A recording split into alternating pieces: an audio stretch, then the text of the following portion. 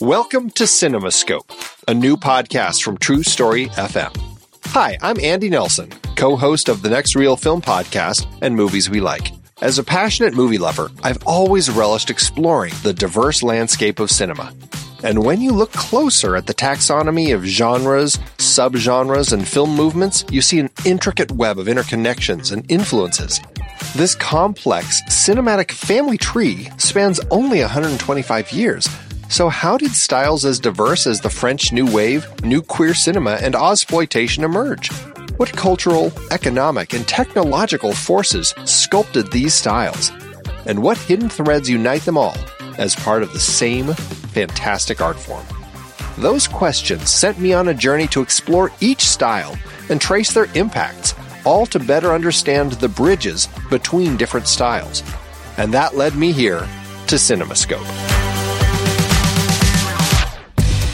In each episode, I'll be exploring one particular genre, subgenre, or film movement in depth, inviting expert guests to help us all better understand what defines that style, how it came to be, and what branches it, in turn, influenced on this big cinematic family tree. For example, how did German Expressionism shape American film noir? What's the difference between westerns, spaghetti westerns, and Brazilian nordwesterns? We'll examine the economic and socio-political forces that birthed categories like blaxploitation, and we'll spotlight visionary films and directors key to the evolution of different styles. So join me as we explore the complex forces that shape film's evolution and appreciate the diverse creativity possible in its relatively brief history. Let CinemaScope be your guide to understanding this art form we cherish, how its genres blend, bounce off each other, and advance a rich tapestry of storytelling innovation. Together, we'll gain a deeper appreciation for this wondrous, shape-shifting medium. Our journey begins soon. Be part of this adventure by subscribing to CinemaScope today.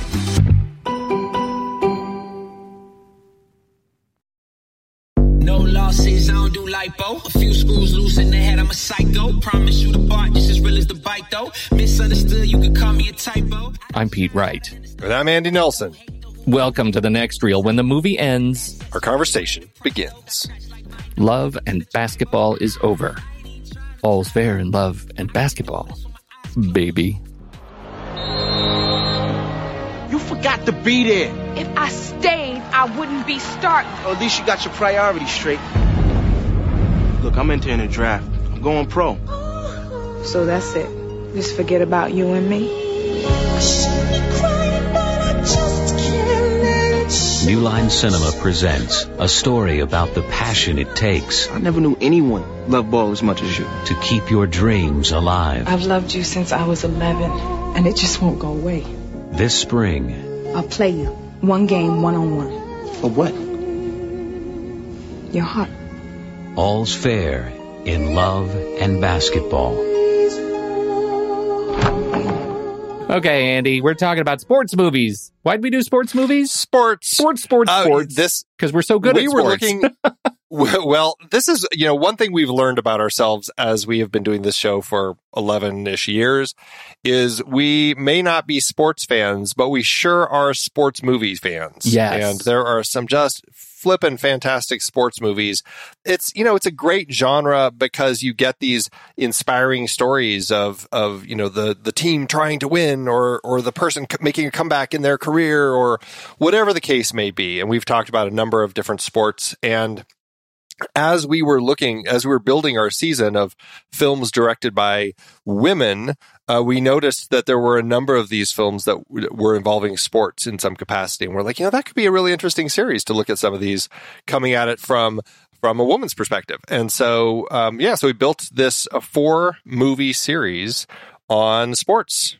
That's right. And we were talking about Love and Basketball. We're talking about Girl Fight, Karen Kusama's Girl Fight. We're talking about Catherine Hardwicke's Lords of Dogtown, and we're ending it with Mira Nair's Queen of Katwe. Outstanding. Chess is a sport. Yes, it is. It's a mental sport. Yes, it is. I would just suggest, if you haven't seen Girl Fight, it's kind of hard to come by. So get with your library, and you found it. How do you want to talk about how you found it? Yeah, I'll mention it now so people can prep ahead of time, but also we'll talk about it next week for sure. Yeah. There is a fantastic video store up in Seattle called Scarecrow Video that I guess it's one of the largest video stores out there that they're really trying to carry versions of everything that they can get, and oftentimes multiple versions in different formats, like different regions or whatever. And they have somewhat recently started a rent by mail program where you can actually rent their discs and have them sent to you. And so that's what we did. We reached out and created an account and rented it and had it mailed to us very quickly. And so we're looking at Girl Fight through their DVD. So show them some support, set up your own account, and check the movie out so you can watch it as well. And we should say they're not a sponsor. We just are very lucky that they have this movie. And for these hard to find movies, this might very well be a great resource for you all as well. Yeah, I know we've talked about some other movies in the past that have been rather challenging to track down.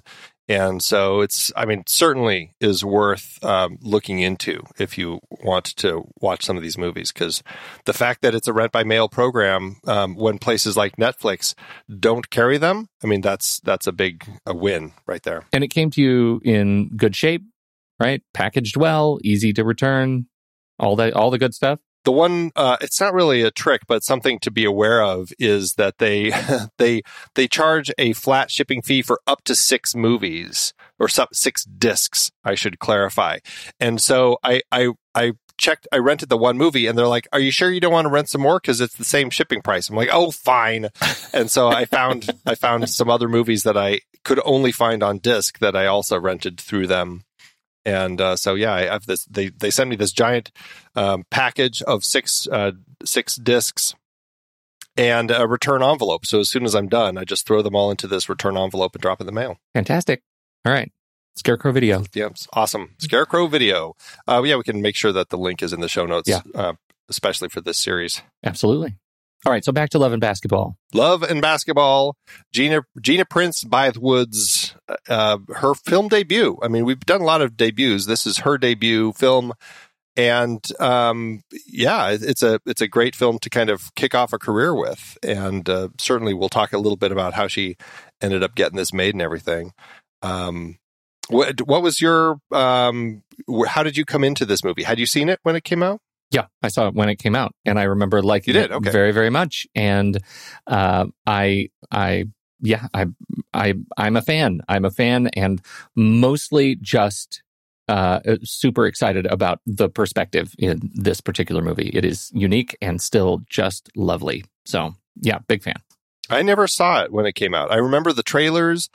And, there's this period my wife and I just aren't, like you and me, my wife and I also are not sports people. And so we saw this and we're like, basketball. We're like, I don't know if we want to go see the basketball romance. So we skipped it. And now we regret it because we watched it. And we're both like, wow, how have we missed this? It was such a sweet, charming, just wonderful relationship film. Yeah. I was talking to a friend and I said, we're doing Love and Basketball on the show. And they said, "Oh, I love that movie." And then proceeded to describe The Basketball Diaries. And let's just say those are very, very different films that came out in the same sort of roughly the same kind of period. And so it's important to note. Basketball Diaries are like 5 years before it, or 5 or 6 years before. 4 or 5 years. It tells a similar sort of period. And it has the word basketball in the name. And but that's a drug movie though, isn't it? Yeah. Oh, straight up crime. Yeah, no, it's not Love and Basketball. That's what I'm saying. I just want to correct anybody who hears the basketball or Love and Basketball and thinks, "Oh, I love that Bruno Kirby." That's not this movie. Not that movie. There should be a crossover film, Love and Basketball Diaries. It absolutely should be. Yeah. The Love and Basketball Diaries of a Teenage Girl. Yeah. Interrupted. Yeah. Now I'm playing Mandy's Saturday matinee game. Yeah. I'm going to put a stop to that. Stop me. Mm-hmm, mm-hmm. All right. Well, this film was rated PG-13 when it was released for sexuality and language. Misunderstood, you could call me a typo. I shine hotter than the stars in the night, though. Hate the who's, don't give me a title. Flipping an asset, so I don't worry the price, though. Got scratched like mine, no, leave it to the tribal. Want to watch this movie and help us out? Well, you can. If you see an Apple or an Amazon link to the movie in the show notes, you can click on it. It'll take you right to their site. You can rent or buy the movie. And when you do this, we get a little piece in return. And you know what? Criterion Collection recently released this as one of the films that they're carrying. And if you go to Amazon and you buy it, that also helps us out. So one way or another, it's kind of helping everybody. And, you're helping yourself out because you get to watch this great movie. Is this streaming on the Criterion Channel Collection? I didn't even check. Huh. Yeah. All right. I am looking. I watched it on HBO, actually. Me too. Yeah. But I just, another great service. Anyway, while you're checking that, let me just say, head over to TrueStory.fm. It's not. Okay. TrueStory.fm/TNR merch. You can see all the logos. You can see all the other merch that we are throwing together. Shirts, stickers, mugs, mask pillows, and more. As we come up with stuff, we have kind of a list of things. It's fair to say we've gotten a little bit behind on the merch, but we've been busy. We've been busy making podcasts, and so we're a little bit behind on the merch. But it's coming. It's coming. We've got design files. More stuff. The files are in motion. We're pushing pixels. So next dump, we're going to do a merch dump, I think is what they call it in the business. A merch dump. There will be lots of new things all at once from this year's series. So there you go. We can finally get something that competes with Rusty, the European tour. Man, that's a mercurial beast, Rusty. It is. Man. It is. We would love to feature some audio reviews from you, our dear listeners. Just send us your audio file to reviews@truestory.fm. Once you watch the movie, we just might end up showcasing your voice on the show. Got to get them in quick. We do record about 2 weeks in advance. So get it recorded and send it over to reviews@truestory.fm. And here's how you can study ahead. We know you're all good students. You all like to plan ahead your schedules, get it in your calendar, get it in your to-do system. Watch this movie. Here's how you can get ahead. You head over to letterboxd.com/thenextreel. That's our profile, our HQ profile page on letterboxd.com.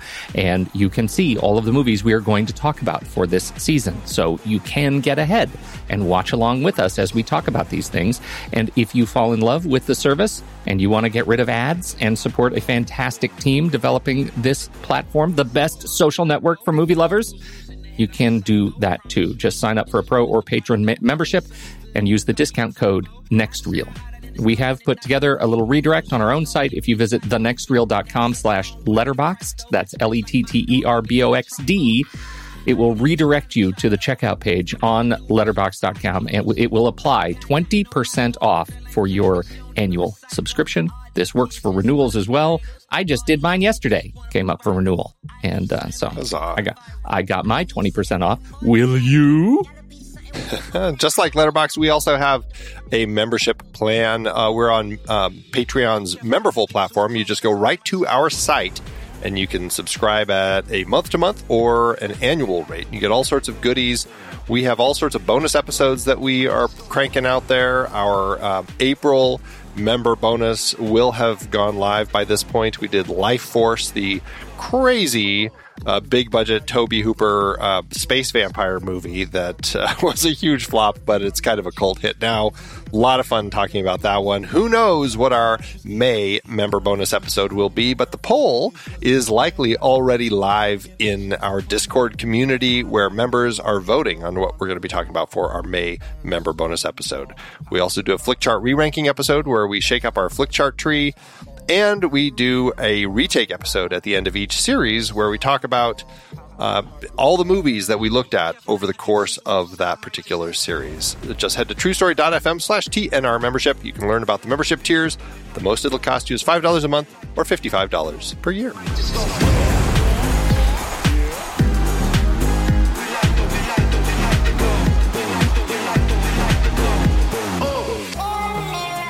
Love and basketball, Andy. Are you in love and basketball? I am in love with this movie? and basketball with this movie. This is it's a funny little movie. Coming of age movie. I think it's a good crossover. Would you agree?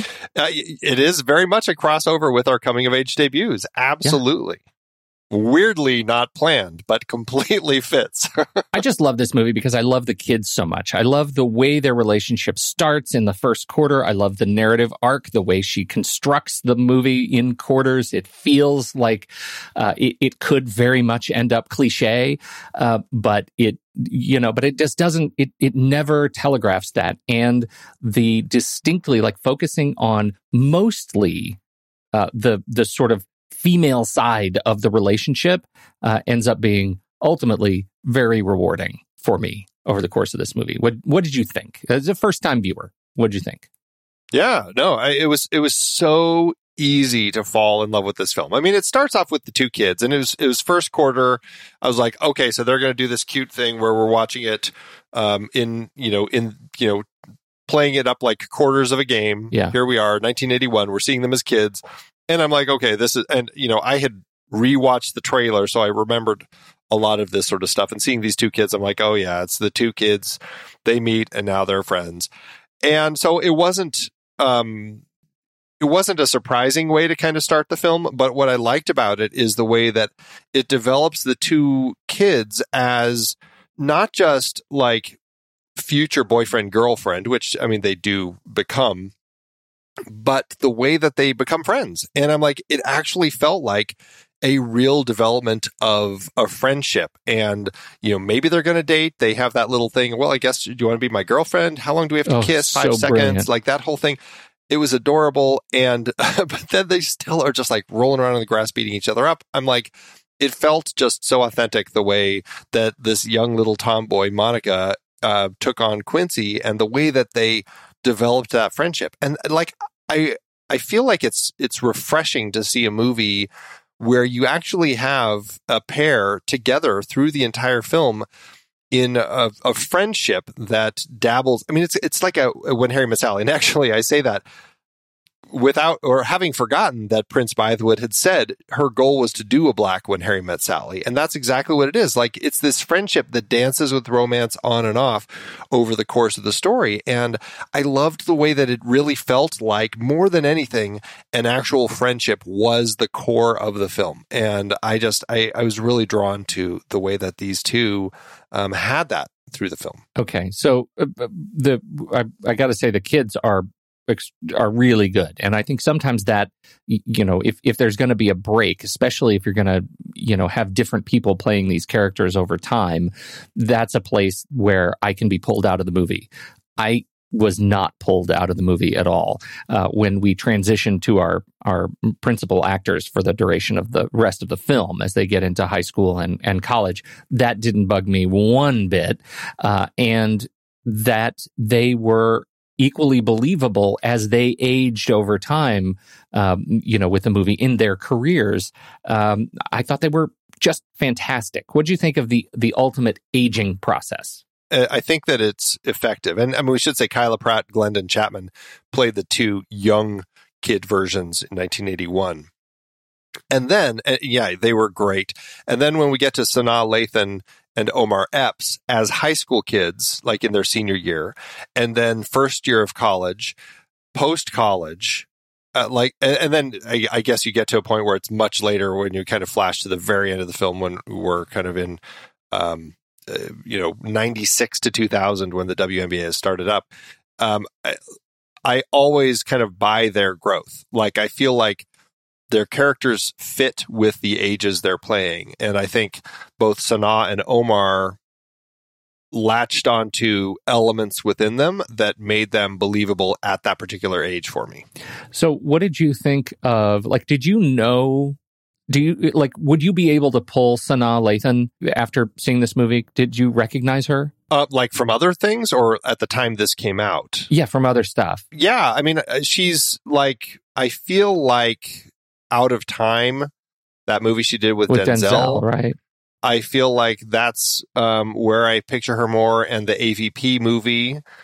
are probably the main two films that I think of with her. But like when I look at her filmography, I'm like, oh, of course, she was in Blade.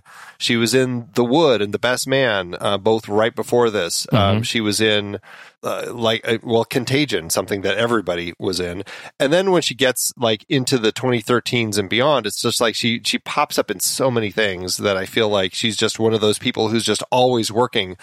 I just haven't seen all of it, but she's just seems to be always doing something. And so that's, something with her career where she's just a very busy working actor. Yeah, she really is. I find her to be one of those, we always talk about those guys who are like the faces, right?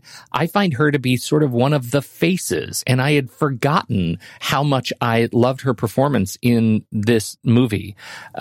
Mostly because when I see her now, the things I remember her in, she's like generic agent or, FBI Deputy Director Natalie Austin, and Now You See Me Too. And because she wasn't a principal in that movie, it's like her sort of name and face fades into the tapestry of my feeling about that movie. And I just really, really like her. And I don't watch Succession, which is another place where apparently she shows up quite a bit. Sure, right. Yeah. So anyway, I think she is really fantastic. And what an easy choice to cast her as the person we are following through this film in terms of our principal protagonist in this relationship. Yeah, no, absolutely. And she just, I've seen her in so many different things, but I've never thought of her as like this, like an actor who could carry like a dramatic role like this. And it's largely because I hadn't seen so many of her films that I just kind of felt like I'd seen more of the genre sorts of things that she had been in. Right. And so it was really great to see like, wow, she's carrying off a fantastic performance here, that makes me wonder, would there have been a place for her in some larger awards conversations that didn't end up happening just because of the type of, kind of the sports drama that it is. Yeah. Romance, I feel like gets often left off by the wayside. Oh, 100%. And when you look at what she does from her high school basketball career to her college experience on the court with that hard-ass coach to her adult career when she comes back and sees Omar and is wearing her suit, what she communicates in terms of aging over just that short sort of, I don't know what that would be, 8 years, 10 years, actually is so resonant and believable to me. I just really enjoy what she does there. What do you think about Omar? Are you an Epps fan? An Ep head? He's another one. An Ep head? Yeah. He's another one who I had seen probably since like Major League 2. And when he kind of took over the role of Willie Mae Hayes, yeah, and he was very much kind of a sports person, but also popping up in like Higher Learning, that John Singleton movie, and he had been in Juice, interestingly also named Quincy, in that film, and Scream 2, and so Mod Squad, he popped up in that. Just one of those guys who is in a variety of films that I didn't necessarily watch all of his stuff, but I always enjoy seeing him when he does pop up, and I feel like he's one of those actors who had done a lot of interesting genre films that I was really enjoying, and then moved into TV for so many different things like House and This Is Us. And I just, I've kind of lost track of him because he seems to be doing so much of that sort of stuff. Did you see Higher Learning, John Singleton? No, I never did, but I just remember like that. I don't know. That was one where the cast was talked about so much, like when it came out, because it was such an interesting, big cast of great faces that Singleton had put together for that one. Yeah. Of course, he gets stabbed in the ear in Scream 2. In the bathroom, right? Yeah, in the bathroom through the stall, which is great. He's briefly in that, but my love of Dr. House, he was in House for a long time. I think from 8 years, something like that. And I really enjoyed him on that show. So he won 3 Image Awards for that, and then was nominated 3 other times, plus a SAG award for ensemble in a drama series. So, I mean, very recognized for his role in that show. Yeah. Well, and it's funny that we go from talking about Booksmart with Olivia Wilde and her experience on House directly to Omar and his experience on House. It's Old Home Week for House. What can we do with actual Dr. House next week? Yeah, we should have thought of that. Anyway, I really, really like him too. He is, watching this, he takes off his shirt and he's ridiculously cut. And my first thought was, if this movie had been made 12 years later, he would have been snatched up from Marvel. Like he cuts a Marvel superhero. Let's not cut him out of that conversation, because I think both of these two would be great to throw into that in some capacity. Absolutely. Like they're magnetic people to watch on screen, especially. And again, just going back to this whole idea of this friendship/relationship of watching the two of them over the course of this film, like I buy 100% of the time that there is an actual relationship between the two of them, like this friendship of kids who grew up next to each other, who like that moment where his parents are fighting and he crawls out of his window, knocks on her window, and he just goes and she gives him a blanket and he goes to sleep on the floor. I'm like, God, this is like, there is a real history between these two, the way that they portrayed their lives together growing up. Yeah, I think so too. Super believable. And the fact that well, I guess this is a whole sort of separate conversation, but in these kinds of movies, you generally run into the infidelity sequence. There's a period in college where we have the insinuation of infidelity. It's a romance film, and so when you're looking at conflict in a romance film, it's usually another person, so it makes sense. And you get it a couple ways. You get him, being potentially unfaithful. But also, as kind of a thematic through line, you get the reflection of that as he confronts it with his father and mother and what it's done to his own family. Right. And one of the things I think that is a highlight in this movie is the fact that the confrontation of the infidelity ends up feeling particularly human. And you bring up that he's confronting it, dealing with it in his own family with his father and mother. That's actually an interesting choice in this story, right? That they don't make it our principal players who are dealing with that. Like, he didn't go out and have sex with a fan and end up having a baby with her, right? It was his dad. And I think that sort of levels up the complexity of his struggles with infidelity. The fact that he ended up choosing to make his exploration of romance with somebody else only overt enough to cause that he thought could cause a reaction. I mean, that's at least my impression of it, that he was using that as a tool to kind of spark something in their relationship, because it wasn't moving in the direction that he wanted to. He was feeling alone. He was feeling lonely. He was feeling like she wasn't, paying enough attention to him as he was struggling and dealing with these feelings with his dad, that she was too focused on basketball in that moment. And that his feelings are so ironic given his relationship with basketball, right? That they both are struggling with balancing their relationship with their sport. I thought made for such a rich texture of this of all of their relationships that I think is unique and didn't feel just dirty to me. It didn't feel just sordid.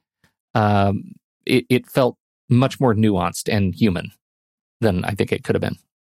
It was never about like a growing relationship or even a sexual relationship or anything that he was drawn into because of another person. Yeah. It really was about the relationship he was in and his his frustrations with it and, misreading it. And certainly I think there's, just like the sport itself, there was very much kind of a masculine view of basketball, and she wanted to be the first woman in the NBA and all this sort of stuff.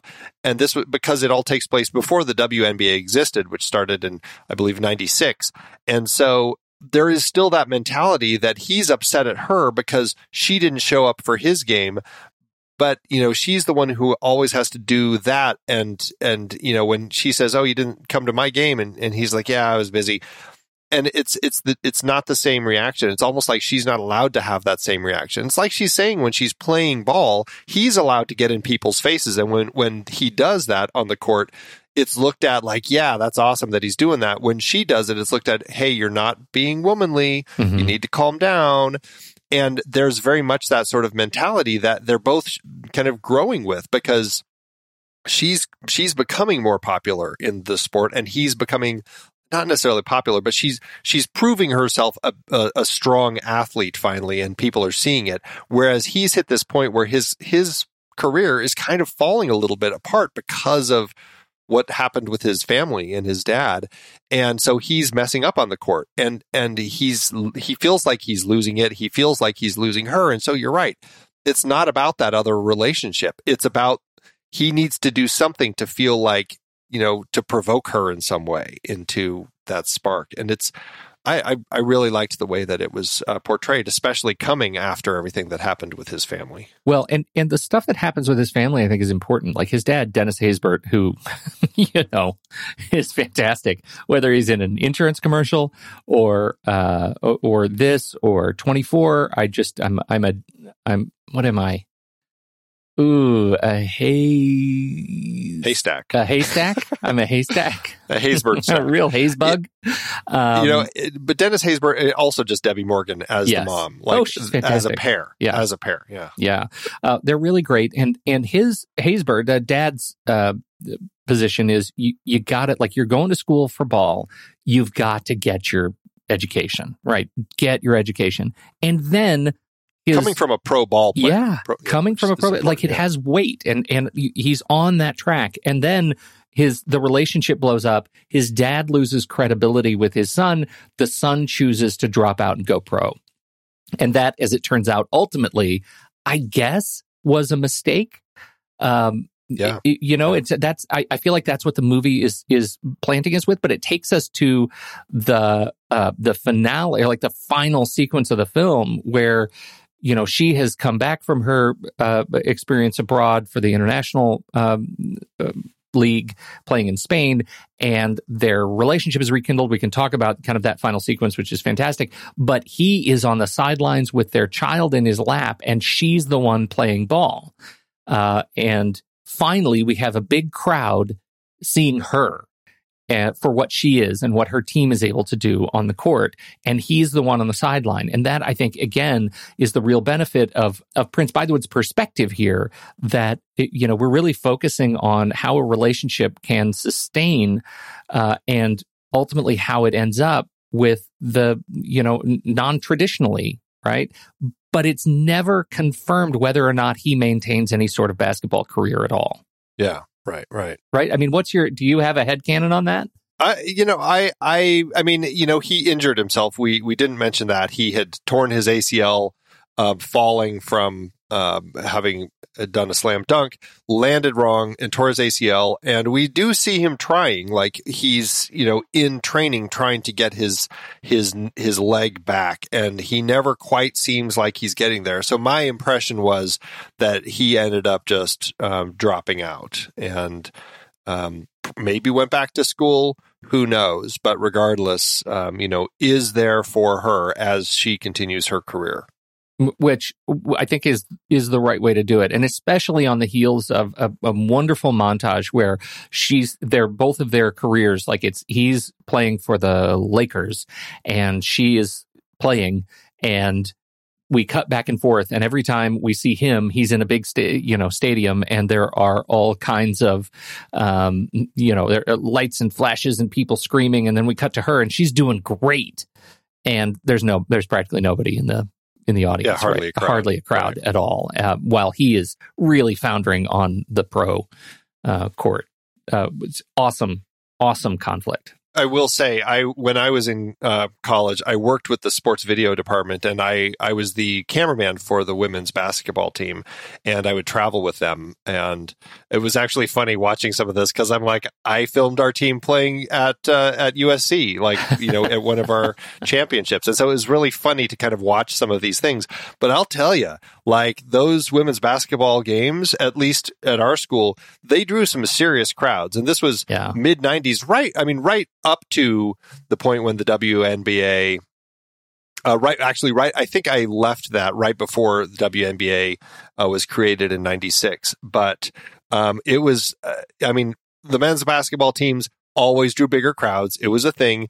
But even so, like our women's team was far better than our men's team, and they still drew some pretty big crowds. I will say, and they were a lot of fun to watch. So it was great to see, and I think that's the thing that it was there needed to be that shift in society that allowed the WNBA to exist. Because I've been to WNBA games, I've been to NBA games. I find them all exhilarating. It's just, it's a different kind of basketball because you're not getting like the showboat, like, slam dunks and things like that in the WNBA, but there's so much more strategy and a lot more, teamwork going on in the WNBA games that I find work really well. Just as an aside, do you remember did any of the players that you filmed end up anywhere in the WNBA?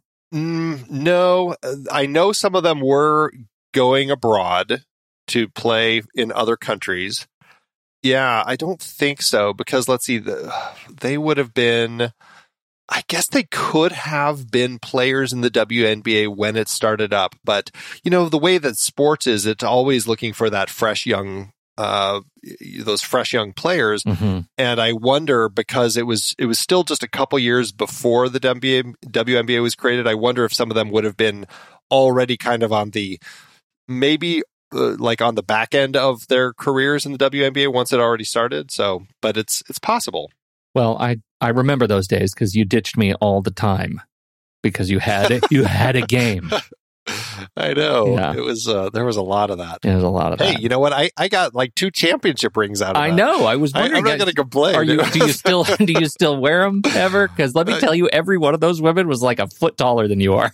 It was embarrassing how little I was. Did I tell you, like, because when I would travel with them, I was always rooming with the team mascot. And that was the stinkiest thing. Like, those people who have to wear those things, they sweat so much in those outfits. And it's like I could barely breathe in the room because it just permeated the whole room. And it's the worst smell, those things. That's so funny. So funny. Did they ever let you like put it on? I put the head on once and I'm like, oh my God, I'm going to throw up in here. It smells so bad. No, I would never do that again. I think, it's your own sweat. You get used to it. But when it's someone else's, you're like, ugh. Yeah. No. Gross. Okay. Where were we? Anyway, we're on. Find the rails. Find the rails. Right. So So we're talking about the infidelity in the parents. So we're talking about Dennis Haysbert, Debbie Morgan. Okay. And then on the other side, we have Alfre Woodard and Harry Lennox as Monica's mom and dad. We don't see her dad too often, but I did just want to call out Harry Lennox because he's one of those faces that I've always enjoyed seeing him pop up and stuff. He's kind of he's been a bit player quite a bit, but he does pop up a lot in just everything. He's one of those always working people who's just, so busy. He's big and he's in the DC Extended Universe. He was in Justice League, Zack Snyder's Justice League as Martian Manhunter. Right. Yeah. He pops up there. He pops up there a little bit. Not so much that we get to see him, but he's been in a ton of stuff. Very, very busy actor, Harry Lennox. Yeah. But this was very early in his career. Just in terms of years, like he was an inmate in 1983 in Bad Boys, but then starting 1989, he's got multiple things popping up in multiple things every year. Almost. Well, he was one of the guys in 5 Heartbeats, right? Yeah, that's right. He was in 5 Heartbeats. Yeah. And yeah, he's just one of those people I've seen everywhere. But I got to say, okay. I want to talk a little bit about the moms, because I found both Alfre Woodard and Debbie Morgan gave just incredible performances that were so different as these two moms. You know, we have Debbie Morgan as the mom who is always frustrated with her husband and his constant late working and stuff, which is, you know, we all know it's just movie code for having an affair, even though they may not realize it, but until they do. But you know, he's having affairs. She's very upset. When she has that conversation with her son sitting by the pool, like it just broke my heart. It was just such a fantastic conversation that she really, I thought brought a lot to that role. And then Alfre Woodard as the mom who is the housewife who she and Monica don't see eye to eye, because she's more of she's the homemaker and Monica is the tomboy, and they're always butting heads. But they have some great conversations, especially toward the end, as they both realize they had been looking at each other wrong and they hadn't been giving each other, a fair shake. And like that conversation that they have toward the end of the film was it was a heartbreaking and eye-opening conversation. And this is why you get these great actresses in a story like this, because they give such rich and nuanced performances that don't feel cookie cutter. There's a lot of unique stuff going on in their performances here. Well, Woodard's speech, particularly at the end when she's talking about how, just because she would rather bake a pie than do a layup is if that's dainty, then she'll take it, right? That whole speech is so good and heart-wrenching, because it doesn't have to be about basketball, right? I have those conversations with my own daughter in college, and because she's moved in a direction with her life that in many cases I don't understand. Exceptionally proud of what she's able to do, but it's not me anymore, right? It used to be that anything I did, she did, and we were fine. But for me, that's what this scene is all about. It's about the fact that lives, parent and child lives split, and coming to terms and navigating the emotions around the loss and the grief and the pride and enthusiasm for their future direction is the mark, I think, of the transition from parent to, friend and colleague and peer. So I thought that was really special and so powerful. And she's just so good. So good. Well, especially on the flip side of that conversation, when she's just like, you never even wanted me at your games anyway. And she's like, Mom, I always wanted you at my games. Right. And that's just like, for both of them to like not recognize these things, almost to the point where they purposefully were avoiding, only to realize how much they were affecting the other person. Like it was such a powerful moment in the film for me. It just really hit me. And, with my own daughter, she's also very athletic and she's into sports right now. And my wife and I were laughing as we were watching this, because when we were watching young Monica in high school, like, yelling at people and breaking down and stuff, we're like, oh my God, we're watching our own daughter, because she's a little bit of a spitfire. We're like, oh, this is going to make it hard for her as she kind of continues her career. But it is one of these things where you also are having to figure out, okay, how do you gauge? What do you say? What do you let them deal with their coach? And you just step back and they have to find their own way forward. And it's a whole thing. And it is a challenge for parents, because you're parenting, but also you're not necessarily the person that they're looking to for guidance in that particular arena. Yeah, right. That's it. It's hard. And I think that's one of the things that this movie does very, very well is demonstrate that. And on the other side too, the challenge of knowing too much about what your child is doing, right? Because Haysbert plays the basketball star playing for the Clippers. Is that a thing? Yep. Yeah. I tuned that out. They names come up and I'm done.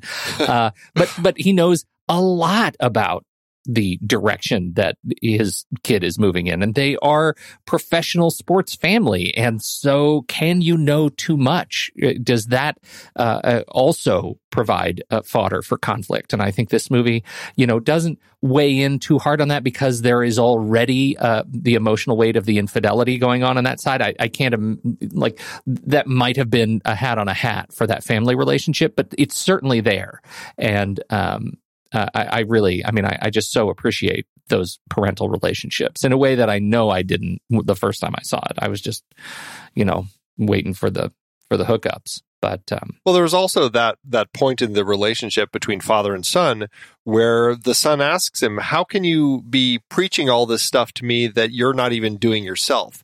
And like, I found that to be like a strong point also that he has, because dad's just like, it's hard, and I think that's the thing is like, it's never easy to parent, and we're always making mistakes, and we're always trying to figure stuff out, and we're always trying to teach our kids the right way to do things, even if we're screwing up our in ways, but we're also we're doing it because we know, well, you know what, I made a big mistake here. Let me show you. Let me try to guide you so you don't end up going down that same road.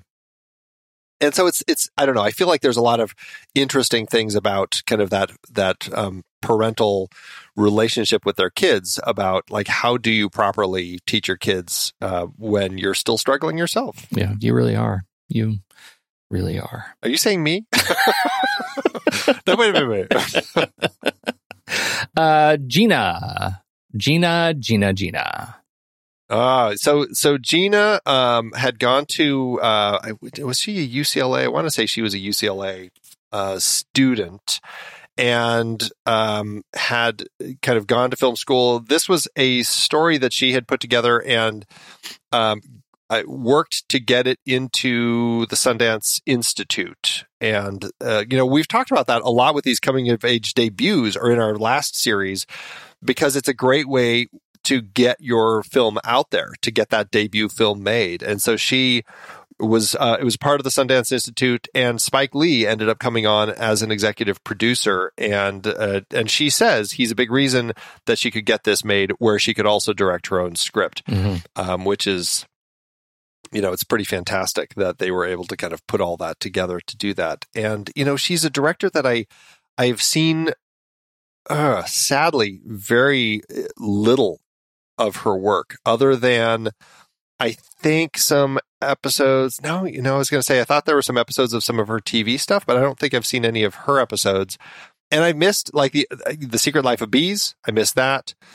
Beyond the Lights, that looked really interesting. I missed that. The Old Guard, that looked interesting. I missed that. The Woman King, that one's coming out. So I feel like I've really missed her work, and which is a shame, because I think she did such a great job here. Where do you stand with her? Very similar. Right now, I'm just trying to look, because she was on the team in this movie, right?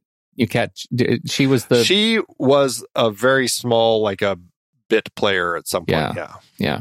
Well, I don't have Secret Life of Bees in my calendar, but I did watch The Old Guard, Andy, and I did not care for it. Like, hard. I didn't care for it. And oh, wow. It makes me frustrated, because I didn't know, I had no context for her direction of this movie, and that it feels like a completely different, like there's no sense that this is the same person who made this movie. And that's hard, because but I haven't seen much other stuff.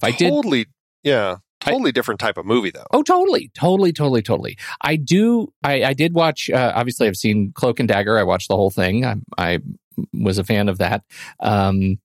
Did not see the Golden Girls Reimagined, her short film. Beyond the Lights. What was Beyond the Lights? Did we see that? That was a romantic drama that came out. It looked really good. Gugu Mbatha-Raw is in it, and love her. It got great press when it came out. I can't remember what the premise is. I just remember it was a romance, and it looked really interesting. And I was like, that looks like something that I might want to check out. Oh, Minnie Driver. And I just completely missed it. Superstar singer Nani is on the edge, and then she meets Kaz, a young cop, and helps her find the courage to develop her own voice and become the artist she's meant to be. Okay, it is what it is, but I do like Gugu a lot. Yeah, she's fantastic. Super fun. So no, I apart from Old Guard and that Cloak and Dagger, I haven't seen anything else that she's done. Curious about The Woman King. The historical epic follows Naniska, the general of the Dahomey Amazons, and Nawi, an ambitious recruit in the kingdom of Dahomey. Yeah. The film will depict how the pair fought enemies who violated their honor, enslaved their people, and threatened to destroy everything they have lived for. So that's Chipper. Wow. That sounds like just a crazy, epic period film. Yeah. So I'm curious, really Check curious that about cast, what she's going to though. do. Yeah. Boyega's in it as King Gezo. Viola Davis is in it, who I like to call Alfre Woodard, the other Alfre Woodard. And sometimes I call Alfre Woodard the other Viola Davis because they're both. They are draws for me at this point. Like I'll see pretty much whatever they do. I think they're fantastic. Yeah, man, great. Looks like a great cast. Interesting. Based on a story by Maria Bello. That's interesting. Maria Bello. Yeah. What is up with that? Based on a story by Maria Bello. What? And then Dana Stevens and Gina. Maria Bello, like ER Maria Bello? Yeah, like Coyote Ugly. The Coyote Cooler, Ugly. History of Violence. Right. Yeah. Yeah, all of these things. Oh, she's on as a producer. Yeah, apparently, well, yeah, I guess it was her idea. How interesting is that? This sounds crazy. I totally want to check it out. Yeah. Well, art comes the from Dahomey anywhere. Amazons.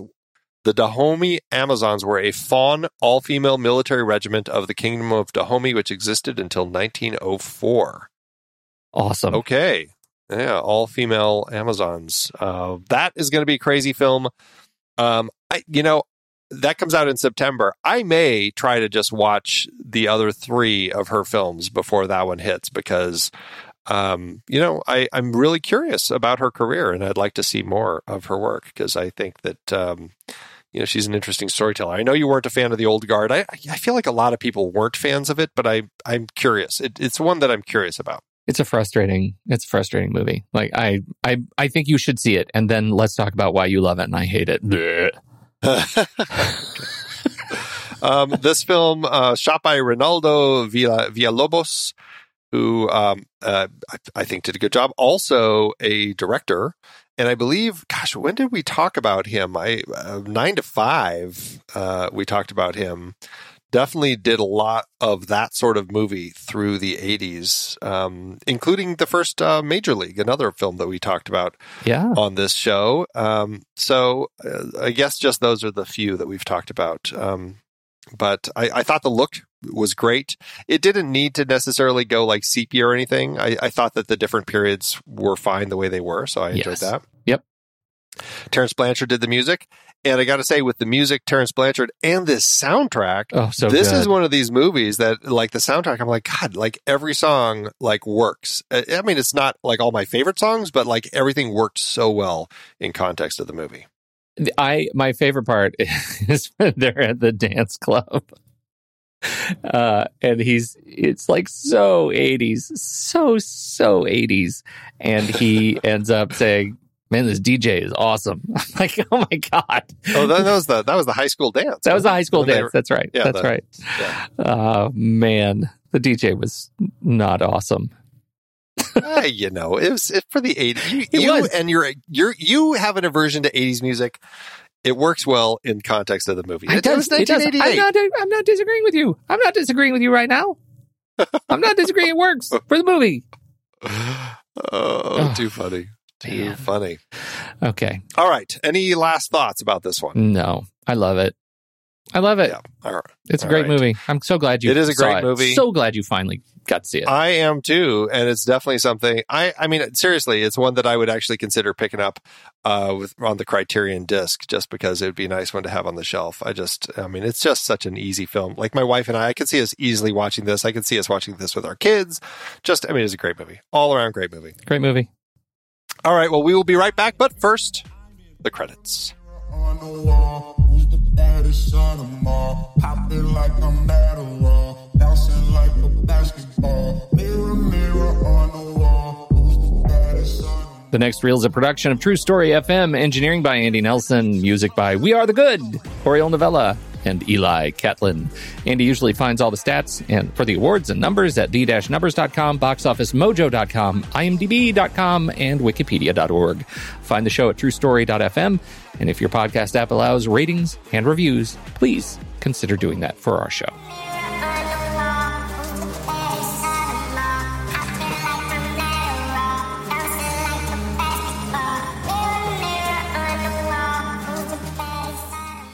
two things that we didn't say.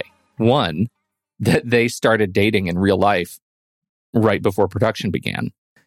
Did that, do you think, have an impact on the believability of their relationship? And two, she'd never played basketball before. I'm a complete rube when it comes to seeing basketball on screen. Like, I know when basketball is bad, but I don't really know when basketball is good.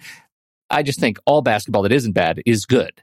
And so I loved the basketball in this movie. They all look very talented to me. Very, just very like talented. I love that Taekwondo and Karate Kid. Right. Part I three, loved that. that it was called Taekwondo. karate. I would never have known if Nope. it hadn't been called out. That's right. So Yeah, no, I mean, honestly, we don't see a lot of like intense plays. Like, we're not watching like the big match. Like, this is not one of those films like, will the team win? And so it's not like we're not watching like major court moves and stuff. But we do have a few key things that obviously play well to show her early stages as a player, being kind of hot-headed. And, one of my favorite moments was when she shoots that 3-pointer, and then she's just standing there with her arm up, doing her little pose as it it was a perfect 3-point shot. It was just nothing but net sort of shot. Yeah. Meanwhile, the other team has grabbed the ball, ran down the court, and already shot another basket. And the coach calls her out. It was just like, all right, you're standing over here with your arm up for that the rest of the time. And I'll tell you, college coaches are like that. They definitely do not take guff for any of that sort of stuff. So that I loved that moment in the film. That was a perfect call out right there. Yeah. Okay. So yeah, that is crazy though. Yeah. That she had not played basketball, because I bought it. Like, I thought she did great. I thought both of them played well, looking like they were real players. Yeah. Absolutely. Totally believed it. Yeah. Okay. So how to do at awards season? It did well for itself. 13 wins, 15 other nominations. Before I get into the rundown, I do have a question for you. So, looking at the Academy Awards this would have been 2001 for the films that came out in 2000. I just want to run these by you. Best Actor, would you throw Omar Epps in this mix? Russell Crowe in Gladiator, Ed Harris in Pollock, Jeffrey Rush in Quills, Javier Bardem in Before Night Falls, and Tom Hanks in Castaway? I haven't seen Quills. Don't know. Oh, I would not take Jeffrey Rush out for that film. He is crazy. He's Marquis de Sade. He is delicious. Yeah. Delicious. Okay. No, I wouldn't put Omar Epps in there. I don't think I would either. I don't think I'd put Omar Epps in there either, in any of them. Yeah. Let's look at Best Actress. We have Julia Roberts and Erin Brockovich, Ellen Burstyn, Requiem for a Dream, Joan Ellen, The Contender, Juliette Binoche, Chocolat, and Laura Linney, You Can Count on Me. You Can Count on Me is the one I haven't seen in that list. Oh, that's great.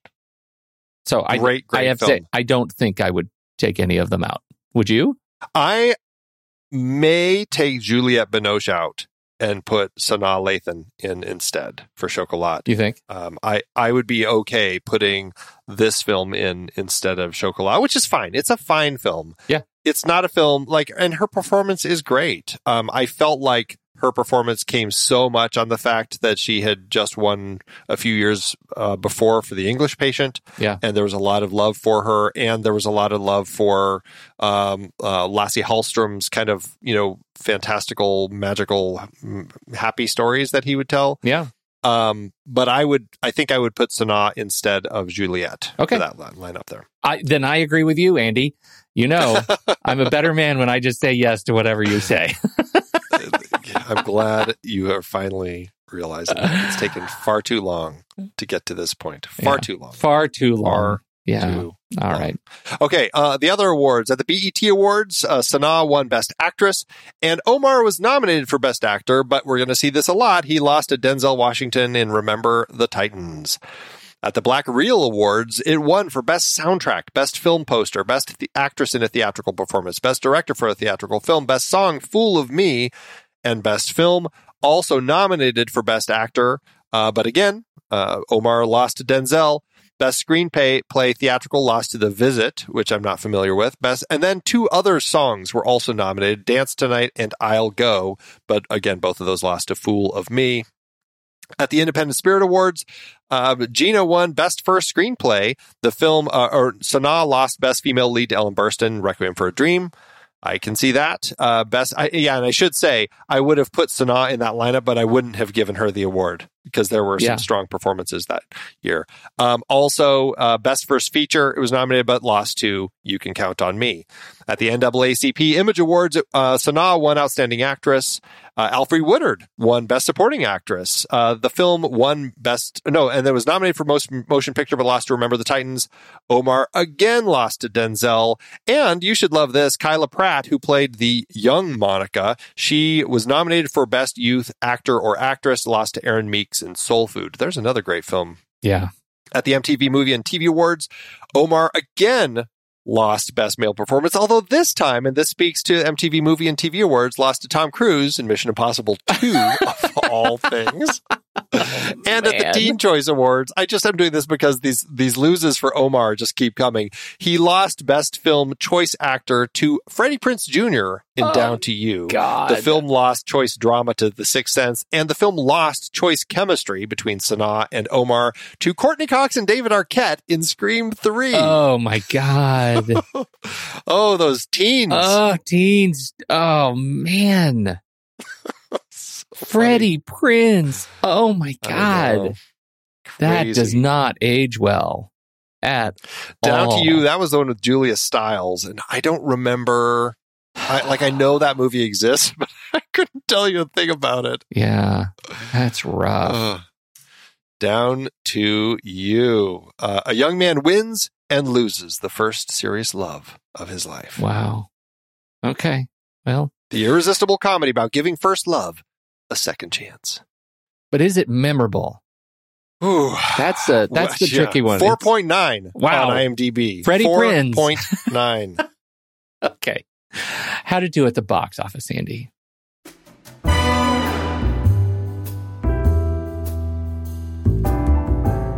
Well, Prince by the Woods film cost a cool $15 million to make. That is a fantastic budget for a first feature, with an estimated print and advertising budget of $5 million for a total of $20 million, or $29.8 million in today's dollars. The movie opened April 21st, 2000, opposite U-571, Gossip, and the limited releases of The Virgin Suicides, which we mentioned back in that episode, and Cropier. Fantastic film. The film opened in the number 3 spot and stayed in the top 20 for 7 weeks. It went on to earn $27.5 million domestically and $268,000 internationally. Clearly not something international audiences were clamoring for a total of $41.3 million in today's dollars. That lands the film with an adjusted profit per finished minute of $93,000. Not bad. Not bad. That's great. That's pretty good. You know what? For a first film, I would take it. First film. Yeah. How'd it do in Spain, though? Did all of the money earned internationally happen in Spain? Because, she was there. She was there. That's a good question. I don't know. I bet I could find out if you really wanted to know. Well, you shouldn't have said that, because now I want to do a whole episode on Spain and the Spanish love of this movie. Okay. This is a fantastic movie. Glad you got to talk about it. Glad I got to watch it again. And now I wish that they had stayed together. They didn't stay together, but I'm absolutely standing Epps Lathan. We should just say, though, this is one of those weird films that has a post-credits moment that it's like, oh, of all the films that has a post-credits scene, I wouldn't have expected this to be it, but it is. There is, in fact, a shot of their young toddler with a ball going up to shoot it in a little tiny hoop. Which is very cute. It was cute. It is very cute. It's a fun not little way to substantive. Drop it in there. Yeah. It's not. No. But, in the world of like things that are added at the end of credits, which I always find fascinating when directors decide to throw something in there. It was when I'm like, oh, I wasn't expecting to see this here. That's kind of cute. Yeah. Especially in 2000. Wasn't all that popular a thing to do yet. Well, that's why, I think it's interesting because, it's like, when directors do that, it's just such a strange little thing. Yeah. So, All right. Well, I loved it. It was a fantastic film. I'm glad we're kicking off our new series with this one because it was great. And now we will be right back for the ratings. But first, here's the trailer for next week's movie, Karyn Kusama's Girl Fight. You in trouble again? This is your 4th fight this semester. You look like a loser in there. You might want to find someone who can help you deal with this.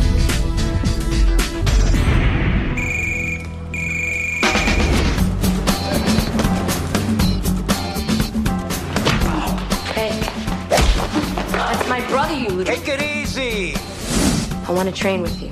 I want to be a boxer. Wait out aerobics. Am I talking to you? There's plenty of things you could do better with your life than box. Prove it. I'll train you. If you don't sweat for me, you're out of my life. I'm training to be a boxer. You mean like pow?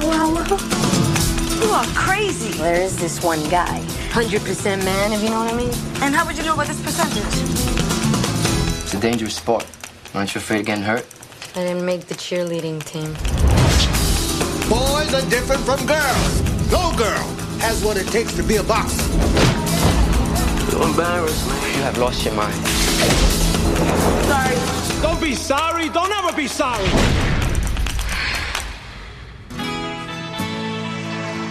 So what does it take to be great, I mean? A real strong will. You know, they say love kills you in the ring. I love you.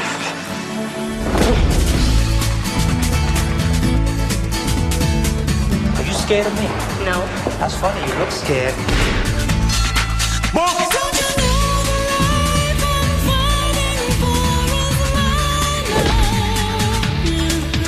Inside, you know yourself? I do. Then that's all you need.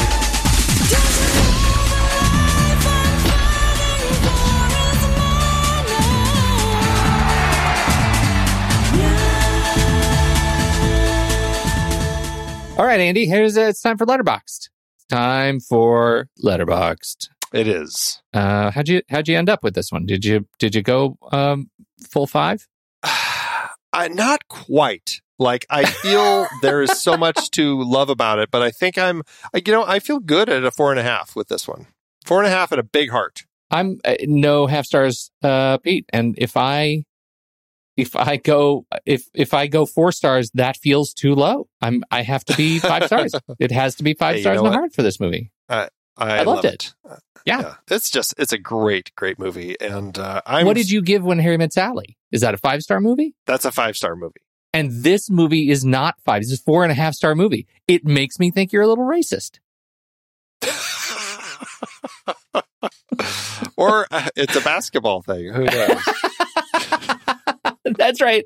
Okay. You're just broken because of your experience sitting in the booth taping these things. Is that where they put you? They put you up in the stands? I was on a platform at the very top, filming all the way down because the coach needed to get like the full court view. Yeah. If she could have, she would have put me like on the catwalk directly looking over the top of the court so that she could get a better view. But yeah, I would imagine that's where she would love to have had me. But no, I was all the way at the back on the stand filming.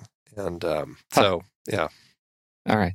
Well, I was not one of the floor guys on the court filming for like the TV shots because that's not what coaches want. They need the broad perspective of where is everybody? What are you doing on the court when the ball's over here? You know? Yeah, no, I get it.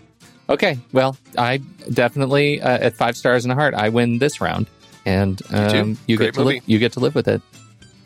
So what did you think about love and basketball? We want to know. Hop into the Show Talk channel over in our Discord community where we will be talking this week about the movie. When the movie ends. Our conversation begins.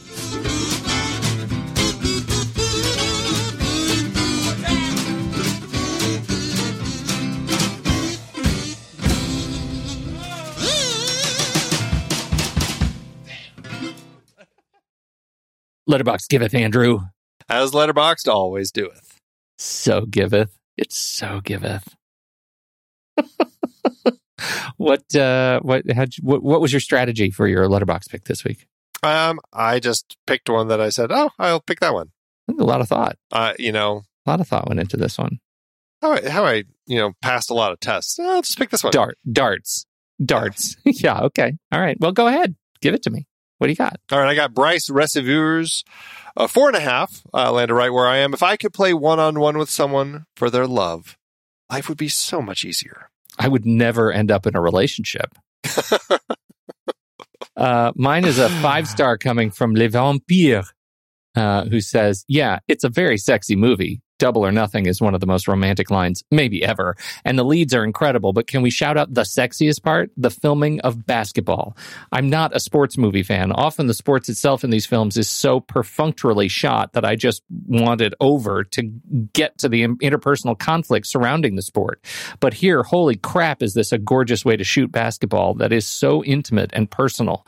There's this incredible fluidity to the shooting as well as an insane precision to the moves.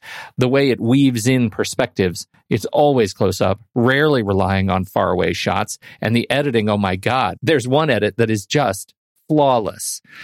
Not to take away from the rest of the film, which is truly excellent, but I was blown away that a first-time director had this much control and this much willingness to experiment.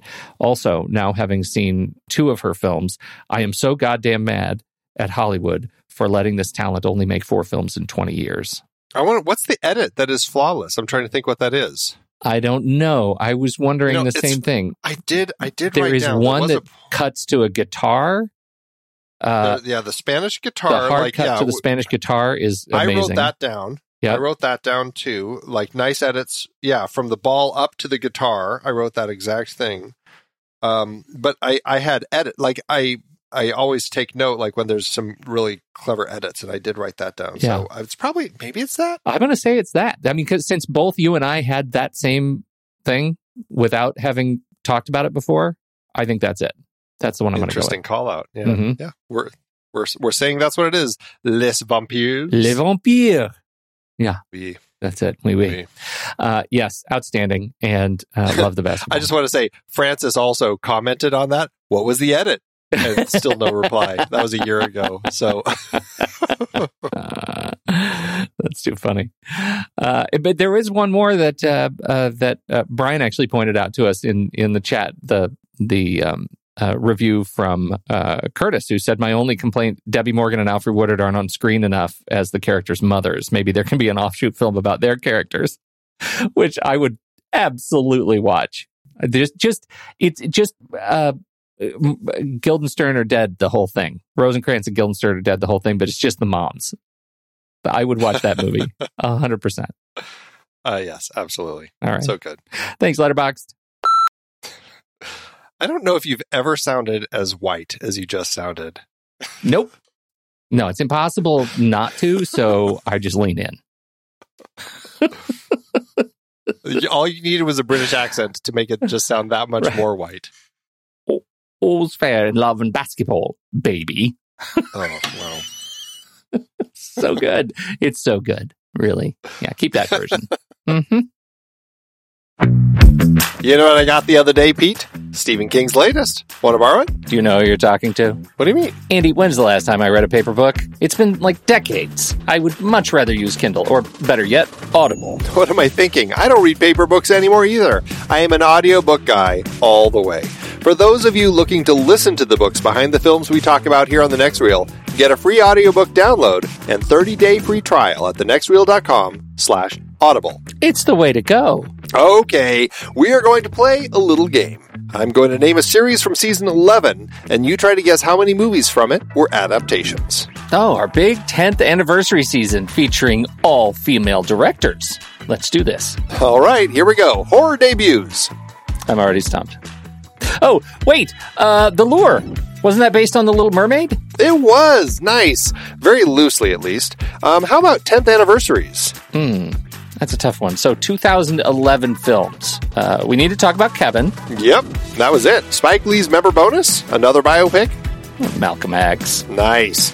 We have covered a lot of great movies that started as books, plays, even comics. Sources like Awakenings, Wild at Heart, The Virgin Suicides, Queen of Katwe, or Clueless. So many great movies from so many great sources, and they're all on Audible. Producing this podcast is a lot of fun, but takes a lot of time. We've dropped the dynamically inserted ads because they're so annoying and have no connection to our content. Plus, they just jam those things in wherever they see fit. We listened to you when you said you didn't like them, so now we're directly appealing to you, our dear listener. Please consider an Audible subscription to help support The Next Reel and our family of podcasts. I have been using Audible along with my family for decades now. I love it, and I have read hundreds of books through it. I couldn't be more pleased with their service, and I know you'll love it too. Head to thenextreel.com/audible and get your free trial. It really helps us out, and you have a world of over 200,000 audiobooks open to you.